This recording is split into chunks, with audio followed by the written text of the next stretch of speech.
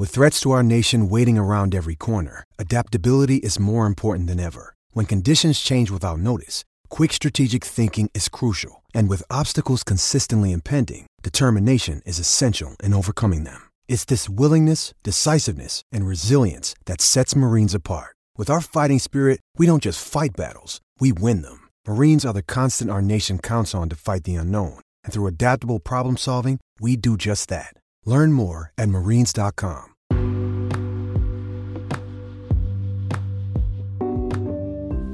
All right. Do you see there's a Babcock University in Nigeria? No.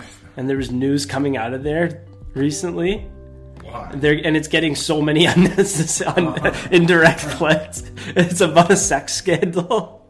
So I looked up Babcock and I got like Nigeria sex scandal. I'm like, this is not what I was looking up. But yeah. All right. Rink Rat Report. What are we, Epi 9? And again, we got some big news to talk about. What else are we going to talk about? We're not even going to touch on the games right now. Let's just get right into it. We're going to go thoughts on Babcock. Was it a total failure? Then we're going to just say something nice about Babs because he was our coach. He was at the helm. And then thoughts on Keefe. And then we're going to debut new segment, Hey Sheldon, where we yell at newly appointed coach Sheldon Keefe to try to get him to implement our ideas because we're just so damn smart. Anyways, as always, joined by Josh. Let's jump right into it. Your thoughts? I mean, it's a happy day if you're a Leafs fan. I can't see how you could look at this any other way. This team, I mean, I had a rant last week about Babcock and how it's his time to go, and that doesn't even include the 3 losses that they had this week, right? So it's time. That's it. It's been time. It's been brewing this year. To be honest, I wish they would have done it this summer. I understand why they brought him back. I get it. I feel like that was more of new assistants too. Yeah, they gave him a chance, and yeah, it was time for him. I think he knew it too. There's a little interview that someone posted online. I can't remember who of him today. I don't know what time today. Talking about Dubas flying in with John Tavares, and you could kind of see the look on his face was like he knew it was coming. I think that's my opinion. But mid-roadie too. You know what? How do you think he flies home? I don't know. It's better than getting fired on the tarmac like Lane Kiffin. Shout out USC. But one thing I want to point out quickly to start is that I saw a lot of people in the initial reaction to the firing that were surprised that like Brendan Shanahan was the one that seemed to have fired him. The quotes that Leafs PR tweeted were from Brendan Shanahan. A couple of things about that. First of all, of course Brendan Shanahan is the one to fire. And Brendan Shanahan is the head of this organization, whether people realize it or not. He's the face. Yeah. Also, he hired him. Yeah. Like, it does no good. I'm sure, no offense to Mike Babcock, I'm sure if Kyle Dubas had his way, he's probably going to get fired this offseason. Yeah. But for anyone to be surprised that Brendan Shanahan is the one taking, well, not, I don't want to say taking the blame, but at the front of this firing, he's still a huge member of this team. He's the president. He is, exactly. And no decision of this magnitude gets made without Brendan Shanahan. No, not at all. I mean, and I think Brendan has done a really good job in almost every single asset so far as the president of the Leafs. Yeah. Including bringing in Mike Babcock to start. But, and good on him for recognizing, because, you know, it's been pretty much roses for him so far. Nobody has said, like, Shanahan made this mistake or whatever. I mean, some people are criticizing him for letting Lou go. That's not a conversation I want to get into right now. But he recognized, I mean, this team, really this current roster, as I said last week, at its talent level, at the potential they could get to, it wasn't happening with the coach. Wow. That's it. Yep. I agree on pretty much all fronts on that one. I mean, if this went on any longer, if Babcock was the coach of the Toronto Maple Leafs any longer, I would accuse the Detroit Red Wings of sending Babcock and Shanahan over to screw over the entire Leafs organization because it was getting a little ridiculous that he was still there. The team was wildly underperforming, and they did. I mean, like if you recount the timeline of Babcock, you look at it, it was going well until what? I'd say in a overly positive aspect after that first Boston loss, that's where the first Boston loss I was okay with. It was like, Right. okay, well, the Bruins are still a good team. They were 1 seed higher than us. We came so close. Yeah. Game 7, a couple of bounces here and there. A couple of guys had bad games when they shouldn't have.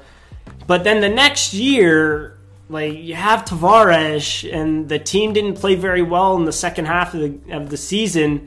And then in the playoffs, they kind of blew it. And then on top of that, the start to this year, it was like, okay, this team's still supposed to be on the up and up.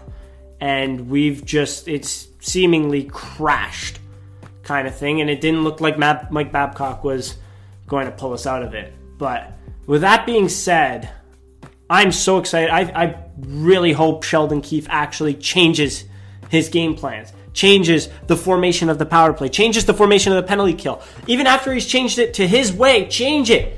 And then change it again. Adapt, react, readapt, apt, as Michael Scott said. And we saw absolutely none of that with Mike Babcock. And I really hope, and this is not, like, I think there's too many wedding bells for a coach getting fired. This is a guy's job. I didn't want to be happy that he got fired. I'm just happy about the thought of maybe something changing when things are going wrong. Yeah, you're 100% right. Well said. I think the biggest complaint both of us had about Mike Babcock, not only this year, but pretty much his whole time here, is he is extremely stubborn. He really is. Mm-hmm. Going back to his last pregame scrum before his last game as the Leafs coach, when they asked him if he was planning on making any changes or what's going on with the roster, he said, Mike Babcock. The media is a whole other. The way he handled the media is a whole other. And what did he say? Mike Babcock bets on Mike Babcock. Okay, Mike, you bet, and you lost this time, buddy. Sorry. I mean, at the end of the day, his stubbornness is probably one of the biggest reasons that he did not successfully take this team to the level that I think a lot of people expected him to. A lot of other people. And you know what? I agree. Sheldon Keefe, or we'll get into Sheldon Keefe in a little bit. Yeah. But the thing we want is just change now, especially as at 9, 10, and 4, what their current record is.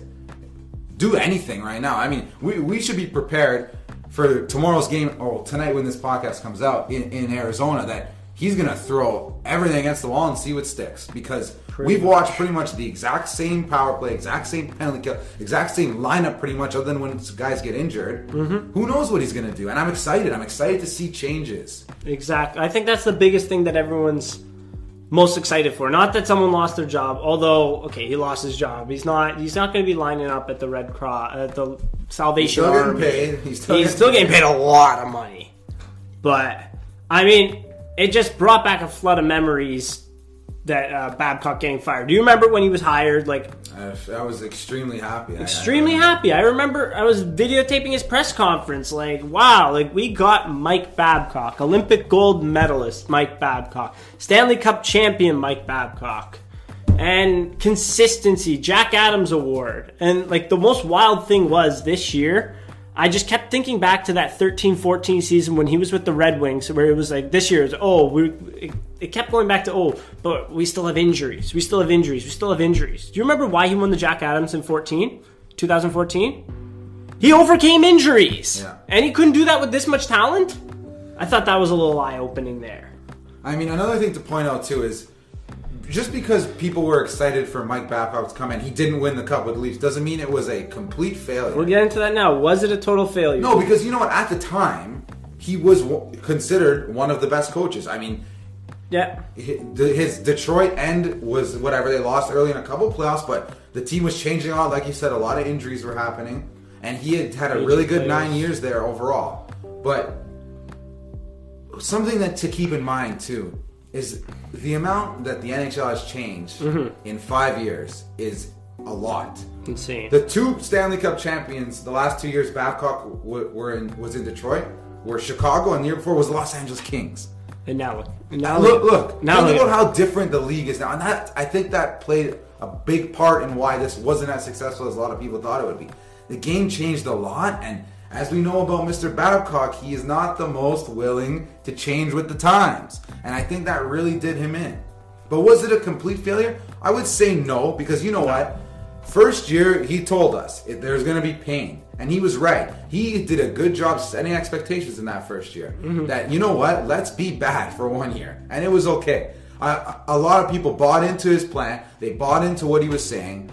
And they were bad in that first year. Year 2, you get Matthews, Marner gets called up, full year Nylander. And you know what, that team, I don't think a lot of people expected them to make the playoffs, but they did a good job. They made the playoffs. They're going to be, and it was an exciting season for them. So the first 2 years, he did a really good job of managing expectations. And then on top of that, he did build an idea of, okay, we have, now that we've gone through a little bit of pain, let's bring a winning ideology. Let's bring a winning, I hate this word, but bring a winning culture. And I think he did a decent job of that, to be honest.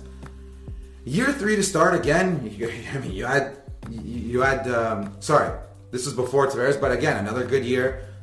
You're right. It changed when they lost in that Game 7 to Boston. Got Tavares, then the expectations are sky. It was an amalgamation, I feel, of that whole series too, where Matthews was not that great. Like Marner was good that series. Nylander was okay. I mean, you didn't get the best performances out of your stars. And then, obviously, everyone remembers the Frederik Andersen, Jake Gardiner Game 7, where it was, I mean, they were right into it, and then, like, it was so close, and it was just, they ripped our hearts out kind of thing. So, I would say the first 2.5 years, so basically the first half of his coaching stint here, was overly successful. Exactly according to plan. He just did... Which is wild because one year we came dead last. But that was the plan. And we were playing okay up until trade deadline. We just told people to stay home. We traded away everyone except for Michael Grabner, which that still blows my mind. We couldn't get anything for Michael Grabner. Or what's his name that went to the Islanders and then got waived and he burned his kids' Islanders jerseys. I can't remember his name exactly, but we'll find that name very soon. But yeah, I still think we did a great job in that first year. We saw a little bit of a display of the kids coming up. P.A. Parenteau. There we go. Yeah, he got waived by the Islanders the year after and burned his kids' Islanders jerseys. But yeah, sorry, I didn't mean to interrupt. No, we needed that. But then we got a taste of the kids coming up. Connor Brown, Garrett Sparks. Woo! Shout out Garrett Sparks getting us Austin Matthews. William Nylander came up and he was so good that they couldn't send him down. But I mean, so it was we lost a lot of games, but it was a little bit of an excitement to end the season. And then, as you mentioned, it went according to plan. We overachieved. That was it. We overachieved in that next year, and I think expectations went a little bit higher, and just I don't think the team followed, kind of thing. So, how would you grade Mike Babcock's tenure with the Leafs? I would... That's tough. I'm going to say C. I'm going to give him a hard C. Or maybe a rookie underwhelming. Score. But it just wasn't good enough. The first half was good, and the second half was very disappointing. Especially the last calendar year. It's been extremely, extremely disappointing. I think a good way to sum this up is Mike Babcock was brought in to teach this team how to win and then go win the Stanley Cup. Yeah. I think he did the first job really well. I think he taught them how to be winners. He did not even come close to doing the second execution. Job. At the end of the day, you got to win, and he didn't win. Just win, baby. And everyone talks about how much of a winner he is, and this is redundant now, but he's won on a lot of good teams, and this was also a good team, but he didn't get the job done. I think it's important to note, too, again, the league changes. Mike Babcock's last 9, I believe it's 8 seasons, actually. Let's not count this one. Last 8 seasons, he's been out of the first round one time. Yeah. One time. Let's think about that for a second. That's extremely... Which season did he make it out? I think his second last year with Detroit. I think the lockout shortened him. Something around there. But I think I remember that Red Wings series, and it was... I thought the Red Wings... I mean, they lost to Chicago, and it was a pretty close series. I did like that Red Wings team, but... Well, Datsuk and Zetterberg were still then back then, if you want to talk about how long ago it's been since he got out of the first round. Yeah. His best 2 players were Datsuk and Zetterberg, and I think Franzen was on the team. Yeah. I mean, that was a long time ago. Yeah. And at the end of the day, Leafs fans, you know what? We were tired of losing. And we had patience to start, but once you sign John Tavares, there's no patience. He's only here for 7 years. It sounds like a long time, but we've already burned a year and a half with utterly disappointing results. So exactly. So accordingly, let's hear your grade. I said the same. I was I'm not going to give him a letter grade, but I was going to say it was underwhelming. Yeah. I mean, it started off so well, and then it was just a very it was a frustrating and disappointing. I think underwhelming and overly frustrating in the second half. Yeah. But a lot of highs in that first half, we'll say. So I think we beat this Babcock. Oh, say something nice about Babs to end it. He seems to be a good family man. I don't know. He did a lot of good things in the community. I will say I did write down some players developed very nicely under him. And my first player is Nazem Kadri. I mean, how good of a two-way player did Nazem Kadri become under Mike Babcock? I mean, whether that be Nazem Kadri made some personal changes in his life and with his game and his training or whatever, or Babcock really coached him up. I mean, I think Babcock did have a big hand in that one. Another one, Zach Hyman. I mean, although he did not deserve to play first-line minutes in his first year in the league, I think that goes without saying. That was wild. First line, 28 points. How are you? Zach Hyman's become kind of an important player to this Leafs team, and people were crying for him back this year. After Hyman's first year, did you ever think that we would be you would hear crying for him to come back? After his first season, if you asked any Leafs fan who would you rather have, Zach Hyman or Connor Brown, it would have been nearly unanimous Connor Brown. Connor Brown. And since then, yeah, you're right. Hyman has developed really well under. I don't know if that's because of Babcock necessarily. We'll never know, but he definitely helped him put him in a position to succeed, and he succeeded for sure. The only thing again, we're supposed to be saying something nice, but there's a lot of players that he did the opposite to, where he purposely put them in positions where he knew they wouldn't succeed sometimes, and maybe stunted their development. For example, what about Andreas Janssen? How long was he on the fourth line before he got his shot? Oh my God, he got scratched at the beginning of last year. Now he's on the first line. So let's say those are nice things, but to wrap off, I have a couple more comments. And then I was going to say my last player was Morgan Riley. I mean, he was on the up and up before that, but I mean, I think he's done well. Well, it seems to me he's Babcock's favorite player. If you read his statement today, he's the only player that he mentioned.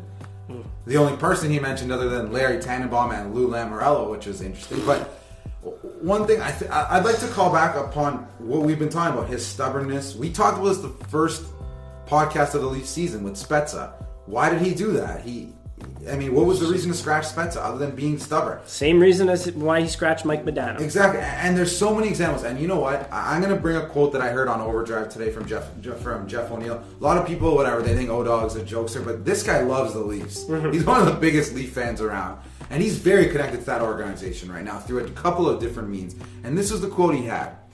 He made the playoffs once and he had no business doing it. Then twice more. But he's not all he makes himself out to be. A good man, a family man, yes. Whatever, though. He's a pain in the ass to deal with. You ask the guys, maybe one or two likes him, and here we are. And I think that's a great way to describe Mike Babcock. He holds himself to be this great man who loves building big, high-character guys, but he's had no problem scratching guys for no reason, burying guys for full seasons in the press box when it was clear that they should have been playing. Remember Josh Levo?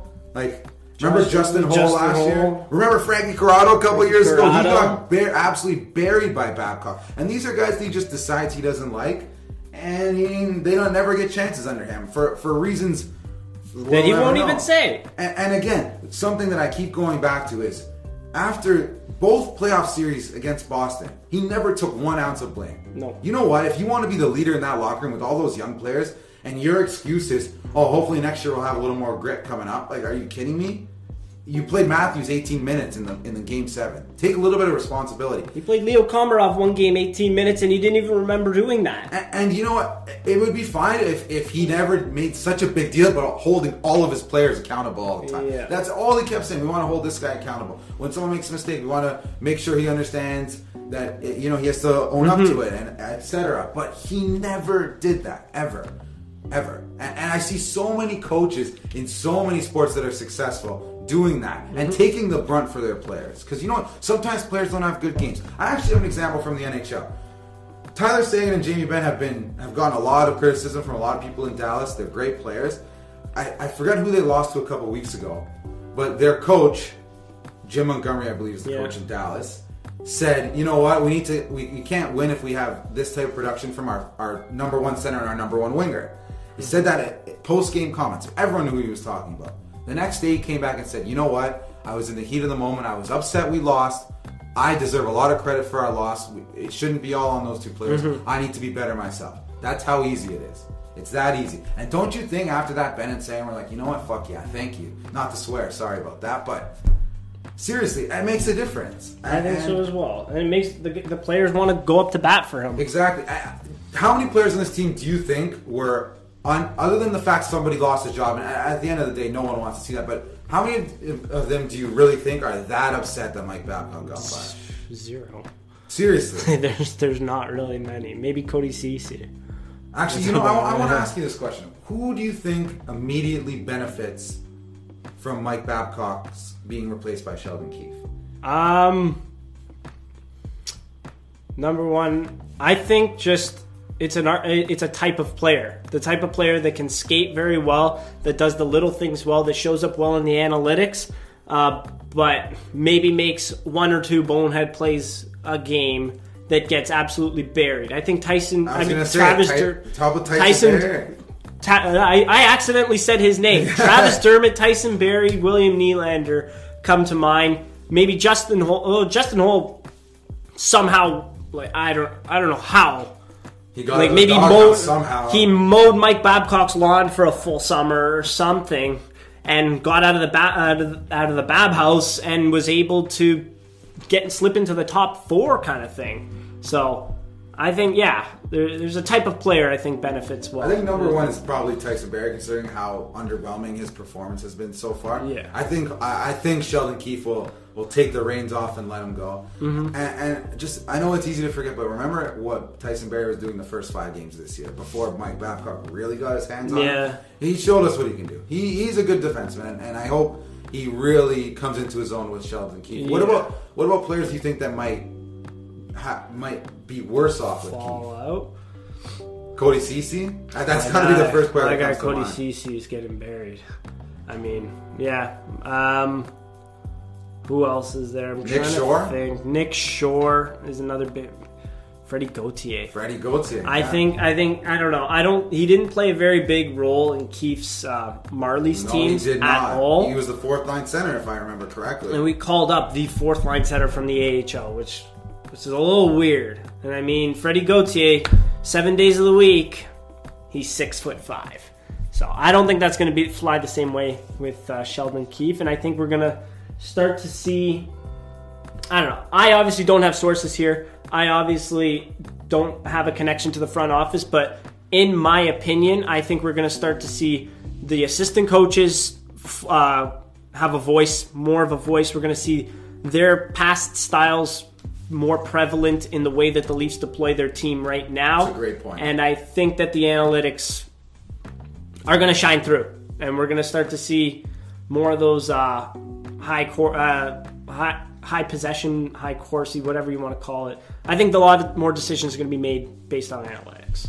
So let's jump right into Sheldon Keefe now. I think the biggest thing that the Leafs Nation, Leafs fans can look forward to is that his prior relationships with Dubas have only gone extremely well. Not even just success, extremely well. In Sault Ste. Marie and in the AHL, winning the Calder Cup. I mean, that with Dubas and Keefe have that is great is they are, I'm not going to say 100% of the time, they're always on the same page. And if they're making a decision, they are doing it together. And it's not Kyle Dubas wants a guy to play, and Mike Babcock doesn't think he's a good enough man for him to play. And it sounds ridiculous, but this is the type of stuff that was happening in that locker room. So that's definitely the first positive, is that they're going to work together really, really well. Mm-hmm. There's not going to be a divide. And that's something that's very important to Kyle Dubas.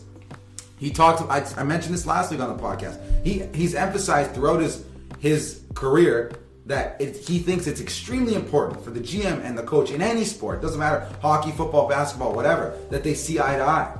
And this is what, I don't know if whatever Shanahan says about how those two egos meshed together, Dubas and Babcock. It clearly it didn't work. It's very clear. So now we're going to get the opposite of that. Second of all, the way that Sheldon Keefe has developed our prospects, how could you expect anything more? How many 7th round picks are on this Leafs team? Let's read off the players on this team that he's coached. Nylander, Janssen, Hyman. Okay, I have it. So I didn't put in Nylander in this list. He coached them, though. He did, but Nylander came in. He was doing very well in Sweden. He came over. He played half a season with the Marlies before Keefe came in. Right. Okay. So I guess he did coach him. But if you want to talk about I put down players that he did start to finish. So in pro. Right. So Hyman, he had him from his first year. Yeah. Kapanen, first North American pro year, where he went from 25 and 44. People wondering, is he going to be a good prospect, to point a game in the AHL, most very dominant AHL player. Solid middle six NHL winger. Yeah. It's not bad. I have some opinions of his play as of late, but anyways, Trevor Moore, that guy changed his game so well and became such an impact player in the AHL and then in the NHL now too. Justin Holl was nothing. He was a 2nd round pick. He was then in the Cheese and Toast League, and then now Calder Cup champion, regular NHL defenseman. Who would have thought that a couple of years ago? People were crying for it. It didn't look like it last year though.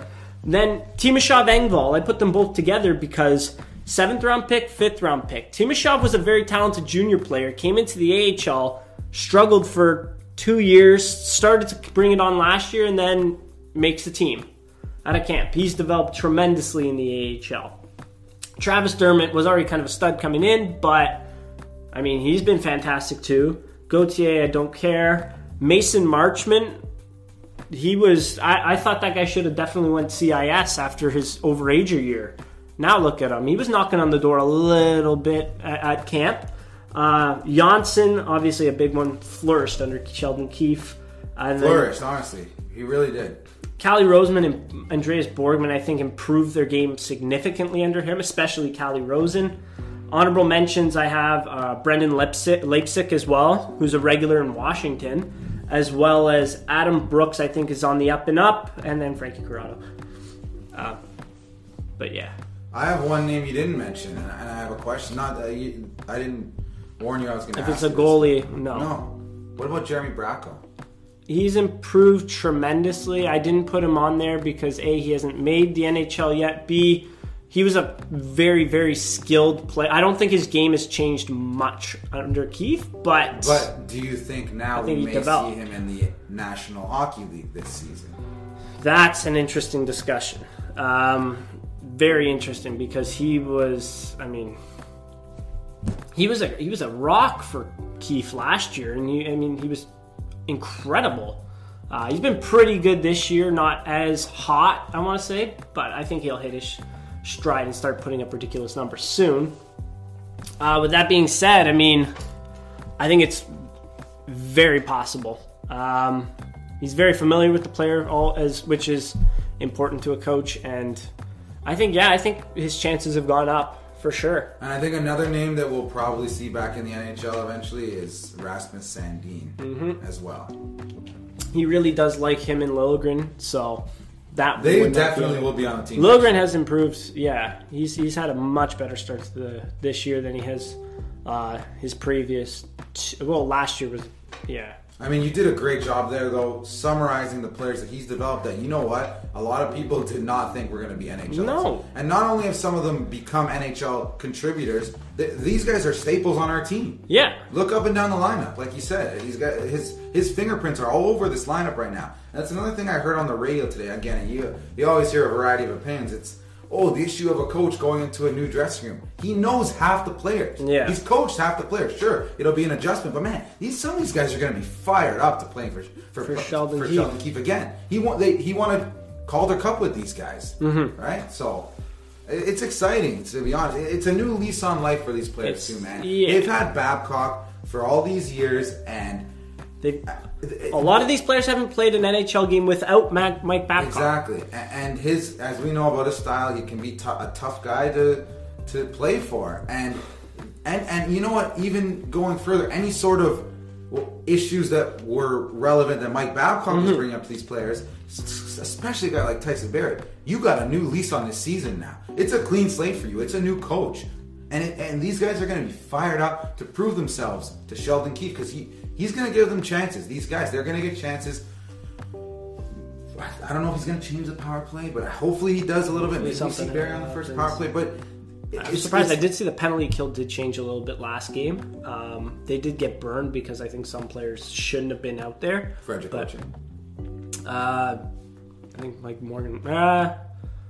I don't know, but some guys just looked out of position. But they were playing. They were playing differently. At least that was a nice little change I saw. They were pressuring them a little bit more. But anyways, I think I interrupted you. Go on. No. All I was saying, these players are definitely going to be excited. It's a new chance for all of them. Even Matthews. You're telling me that he and Babcock had the best relationship? I think it was quite the opposite, as we know. Oh, that's what I want. Before I forget, how many years do you think will it take until we get the details of that infamous or mysterious Mike Babcock flying to Arizona situation? I don't know. There's a lot of things I want to know about Mike Babcock and his interaction. I don't think Matthews will do it while he's still playing, which is unfortunate. 100% no. I'm sure if he has another unless Babcock comes up with a book saying like Austin Matthews was total garbage and all this stuff. But would you put that past him? I mean, look at the statement he put out today. That's what. Okay, can I have the floor and rant for 1 second? Yes. I'm sorry. Mike Babcock, again, the statement that he put out today, I honestly thought that somebody tweeted as a joke and it was a parody. Honestly, the first person he thanked was Larry Tannenbaum. Fine, I'm sure he was involved in bringing you to Toronto, but I'm sorry, Mike. Brendan Shanahan brought you to Toronto. Larry Tannenbaum is the face of the MLSE ownership, but I'm sure he signed off on it to sign the checks. But Brendan Shanahan brought you here, and then talking about. And MLSE's checkbook. Exactly. And then talking about Lou Lamoriello and the job you did together, taking a franchise where it was, and I'm doing air quotes right now, to where we had 100-point seasons. Sure, you had Austin Matthews. It's not. I think a lot is made about the imprints that Lou put on this team, and he really did not do much, if we're being honest. He made a couple nice moves. He made more really poor moves. Yeah. He did. That's fine. So you thank Lou Lamoriello, who's your former GM, who hasn't been a member of this organization for 2 years now, it is? Mm-hmm. Okay, that's fine. Again, you're putting out a press release about Toronto, but okay. Mm-hmm. And then finally, he talks about thanking players, specifically Morgan Riley. Do you want to know something about interesting about Morgan Riley? He's the only player on this roster that was brought here before Kyle Dubas got here. If you don't think that he's putting that in this press release intentionally, you don't know Mike Babcock, because this is exactly who it is. His ego and his stubbornness shines through with every word of this press release. And you know what? I expected a little better from him. You don't even have to do this big thing. Just thank the fans, thank the organization, and go. The three people he singled out are for a reason. He singled out Larry Tannenbaum, so you didn't have to talk about Brendan Shanahan. He singled out Lou Lamoriello to put shade on Kyle Dubas, and he singled out Morgan Riley to put shade on players like Austin Matthews and Mitch Martin. That's what I believe. Maybe you can disagree, but just think about everything you know about Mike Babcock and his career. Would you put it past him to do something like this? No, you shouldn't, and he did it. And that's all I gotta say. Now I hope I never have to talk about Mike Babcock again. Ever again. I mean, Lou Lamoriello. The wild thing is, who brought in John Tavares to the Leafs? Oh, Kyle Dubas. We know that, but that'll never be mentioned. And Lou Lamoriello was literally the opposition. Yep. Lou Lamoriello was trying to pull John Tavares to the island. This is back true. To the island. And I've heard this from, I don't have sources, but I've heard this from multiple people. If Lou Lamoriello was still the GM of the Leafs, John Tavares would not be a Toronto Maple Leaf. I can say that with very, very high certainty. Because what people don't realize, Lou Lamoriello is very... I want to say he can be very bullish on his contract negotiations, and I think the Leafs had to make, from what I heard, a big adjustment in their offer to John Tavares, because he said, I'm not taking $15 million for 1 year. You offer me long term or I don't come. Right. And they bent, kind of thing. If that was Lou Lamoriello, I don't know if he's going to be if he would do that, and I don't know if John Tavares ends up as a Leaf as a result of that. So... Anywho, one thing I want to mention about Sheldon Keefe that we missed. Let's get back to Keefe. You're right. Yeah, they were actually supposed that his last year in Sault Ste. Marie, they had a stacked roster, and I heard from one player that played on there that they were actually supposed to win it all. I think they lost to Connor McDavid's Erie Otters.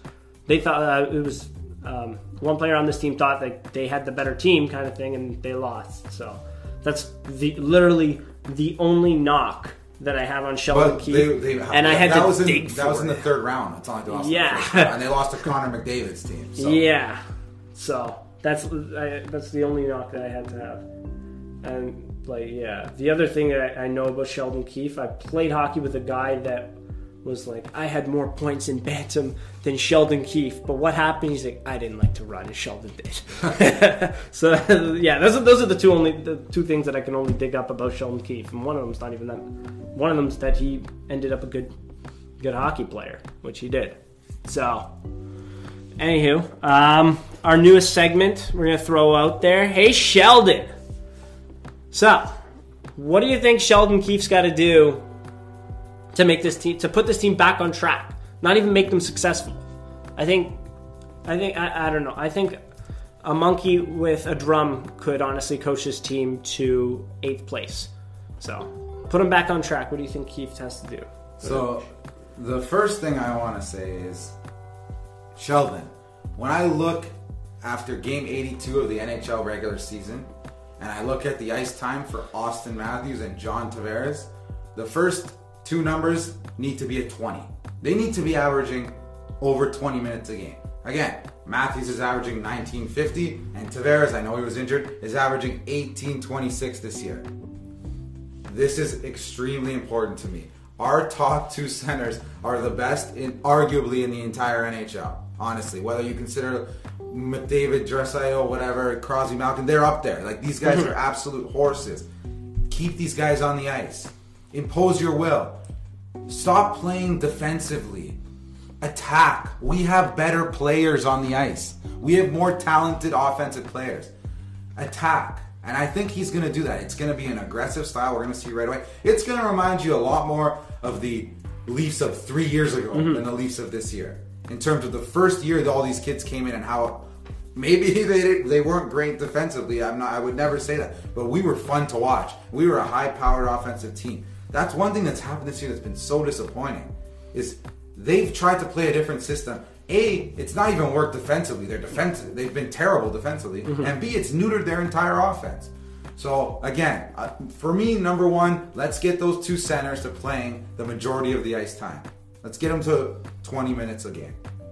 I do agree. I was just trying to take a look exactly who. Yeah, Connor McDavid, best player in the league, 22-12, I believe. And then Leon Draisaitl, 22-44. Right. So, and then, Mark Scheifele, 21-45. So, there are a lot of Jack Eichel, 21-18. There are a lot of guys that are playing in the 20s. The list goes on and on. Patrick Kane, Alex Ovechkin, the elite Sidney players. Crosby, right? Yeah, Sidney Crosby, 2032. And again, Connor Brown, 2030. It's not like we're saving these guys for anything. All right, so Matthews is a load management. Is a low 20 stud, man. This guy can go. He's ready to score. He wants to play. Get this guy out there. Exactly. It's not the NBA. You can't practice load management here. But with that being said, hey Sheldon, the special teams have to be put back on track. You cannot be a negative in the special teams. You cannot have this much 5-on-5 talent and put forth such a terrible power play. It makes no sense to me. There has to be adjustments. There has to be a lot more movement with the puck. What I've seen from the Leafs power play, it goes to one guy, he holds it, he moves a little bit, he sends it to another guy who does the same thing. The puck never gets to a scoring area, they never get a good look. I think I saw one, and it was obviously Nylander putting it way over the net, which he does at times. Secondly, the penalty kill. Some teams, sure, you can play conservatively and allow Frederik Andersen. I'm not even saying the goaltender, because I don't know, who's going to play backup for us this year? It'll be me, hopefully. Shout out Sheldon. But there are some teams where you can, there are some teams like Washington where you cannot play and allow them to have the outside and allow them to have time with the puck and space and have open guys get one-timers. Like an Alex Ovechkin one-timer from like the blue line is a scoring chance. It's outside the scoring area. It's a scoring chance. And they did not make adjustments in some games, and it blew my mind. So the special teams needs to be fixed. Number 2, the defensive deployment. And I think you'd agree with this one. Like, you're not deploying Tyson Barrie, I don't think, to his max potential. I honestly can't touch on this one too much more, because then it becomes, then how do you do it? I was thinking, okay, in an ideal world, you do Morgan Riley, Tyson Barrie, you put them more in offensive roles, because Morgan Riley can't play defense evidently. But then your second pairing, unless you put Dermott Muzzin together, it's going to be I hope Keefe doesn't put Muzzin CC, or I hope he doesn't keep CC in the top 6, even though CC's my guy, and I'll say it till the end. I don't know why, but I said it once, and I'm not going back on that one. But yeah, I think putting Barrie Riley together more offensively, having to allow Muzzin to take more of that defensive role, put him with Dermott, I think Dermott would actually be a perfect pick there, because Muzzin, not the most fleet of foot, but is still a very good defenseman. Dermott, obviously an incredible skater. I think they can move the puck together very well. The bottom line, I think, you're right, it's going to be tough to find the exact mix, but the top 3 needs to be Muzzin, Riley, Barrie, and not Cody Ceci. Not Cody Ceci. That's it. Right?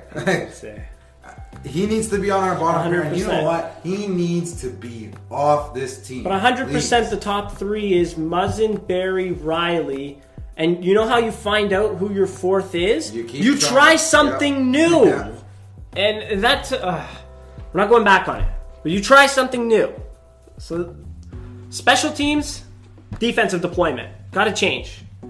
So... I think a lot of simple tweaks will make for a really nice turnaround for this team by the All-Star break. I think, I'm not going to say how quick it's going to happen, but I think in the next 5 games, I'm going to have, how about a bold prediction? Go. They're going to win 4 of the next 5 games. 4 of the next 5? Yep. Okay. That brings in, I think, the upcoming games. So, the upcoming games we're looking at are Arizona, Colorado, and then Detroit. Detroit, we really don't have to touch on much. But Arizona, Colorado, how do you see those shaking out? I mean, Arizona is probably not the most fun team for you to play when you have a new coach. They're going to grind you. They're going to be a low-event game. But again, it's still, you're lucky it's not Vegas again or whatever. You can beat Arizona. We're better than Arizona. Yeah. And I know they don't get a lot of respect. They're still a good hockey club. They've played really well this year. 2 good goalies. They have a really good defense core. Probably the most underrated defense core in the NHL, in my opinion. The system. It's a great system as well. And it's a grind. It's going to be tough. We saw it happen to the Leafs last year. I think we lost 2-1. Yeah. Those are the games they played. Offensively chopped us. But yeah, I think they and again, going into that building, it's like kind of a sleeper building. Like they do a good job of taking their strengths and playing to their strengths. Mm-hmm. Right? I believe, I don't know if they have the least amount of goals against, but they're sure way in the up there. Darcy Kemper went from almost out of the league to like now he's playing. He's putting up some fantastic numbers. Yeah, and it's gonna be. I mean, Phil Kessel, an old friend. It's gonna be an interesting game.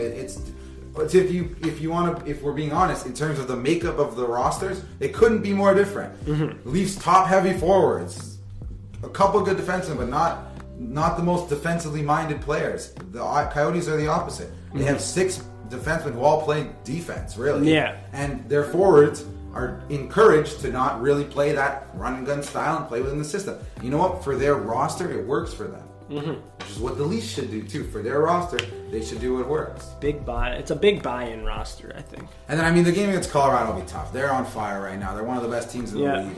They got their starting goalies back too. That's just never. And those are 2 tough road games. Honestly, they are. But I really think that we're going to see a quick turnaround here. Exactly. What's the injury situation? Landeskog is still out. Rantanen's still out, but which helps. Yes. And first game against Kadri, which should be interesting. You know he's going to be taking runs at some of his forward players. It's going to be fun. It'll be interesting to see who Nazem Kadri hates, because I think we're really going to see it this game. For sure. He's not been one to mince his emotions. I mean, remember that time he threw up the the neck slit. So Gio? I think, yeah. Yeah, I do remember. Got a couple of games there. I mean, just his suspension history has been wild. Late, throat slit, killing Jake DeBrusque almost, and the list goes on. So, yeah, that'll be an interesting one. But and then Tyson Barrie returned to That's Colorado. True. It'll be interesting to see that tribute video there.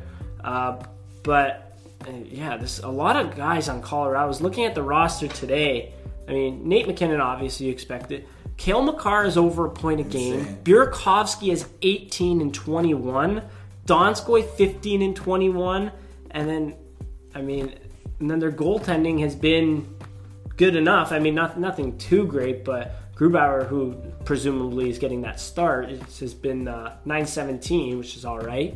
So I think that one would be very interesting, but you need some wins. Hopefully we can get Sheldon Keefe off on the right foot. That would be very ideal, and I think the players will buy in, and I think, 4 out of 5 I think is very realistic.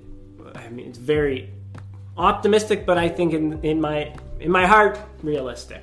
How about, I have one more thing I want to touch on. Yeah. The thing that I've heard most often regarding the ripple effects of this fire is that, now it falls on Kyle Dubas. I heard people say, Kyle Dubas doesn't want to fire Mike Babcock because now all the pressure's on him.